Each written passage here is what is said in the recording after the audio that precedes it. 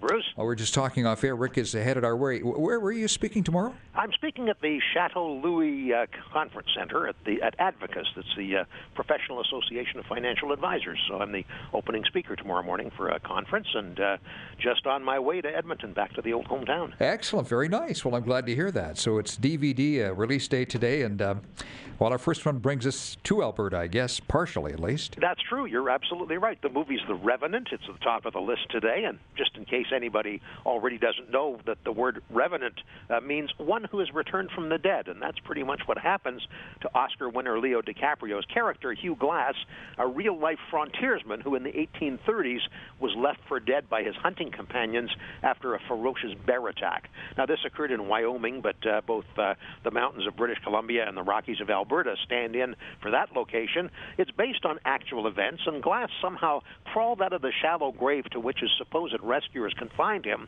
Over time, with help from various native peoples, he got himself patched up, and he went on a revenge binge looking for those who had done him wrong. Tom Hardy is just exceptional as the man who buried Glass.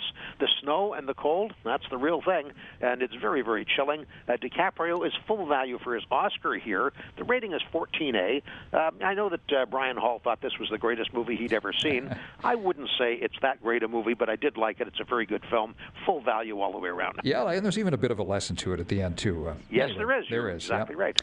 I've not heard of this next one, The Lady in the Van, Rick. No, The Lady in the Van completely got lost in the flurry of Oscar-contending pictures early in the year. This is a very small film. It's billed as a mostly true story. It features Maggie Smith as a homeless woman living in an old van in a suburb of London, parked in the driveway of a man named Underwood. The mostly true part refers to Miss Shepherd, that's Smith's character, who is fundamentally poor but still has her dignity, and she did live in a van. The part of the man, Underwood, that's mostly made up. And in reality, Miss Shepherd's savior was another homeless person and not the man Underwood, but mostly true is good enough. It's a delightful little movie, and it is a very little movie that only the Brits could pull off, and, largely only the Brits could enjoy. I found some of it, some parts pretty dull, but overall, a very charming character study. The rating's 14A. It's called The Lady in the Van. And you have a third one that sounds like it might be great for the whole family. It is. It's called Norm of the North. It's an animated feature. It's really directed at younger kids. It doesn't have the sharpness of writing that we find in such cartoons as the Ice Age series, for example, or anything that involves minions. But today's discriminating kids may find it a little bit too tame. Younger kids, though, will love this. Norm is a polar bear. He goes south to the big city for a job as a corporate mascot.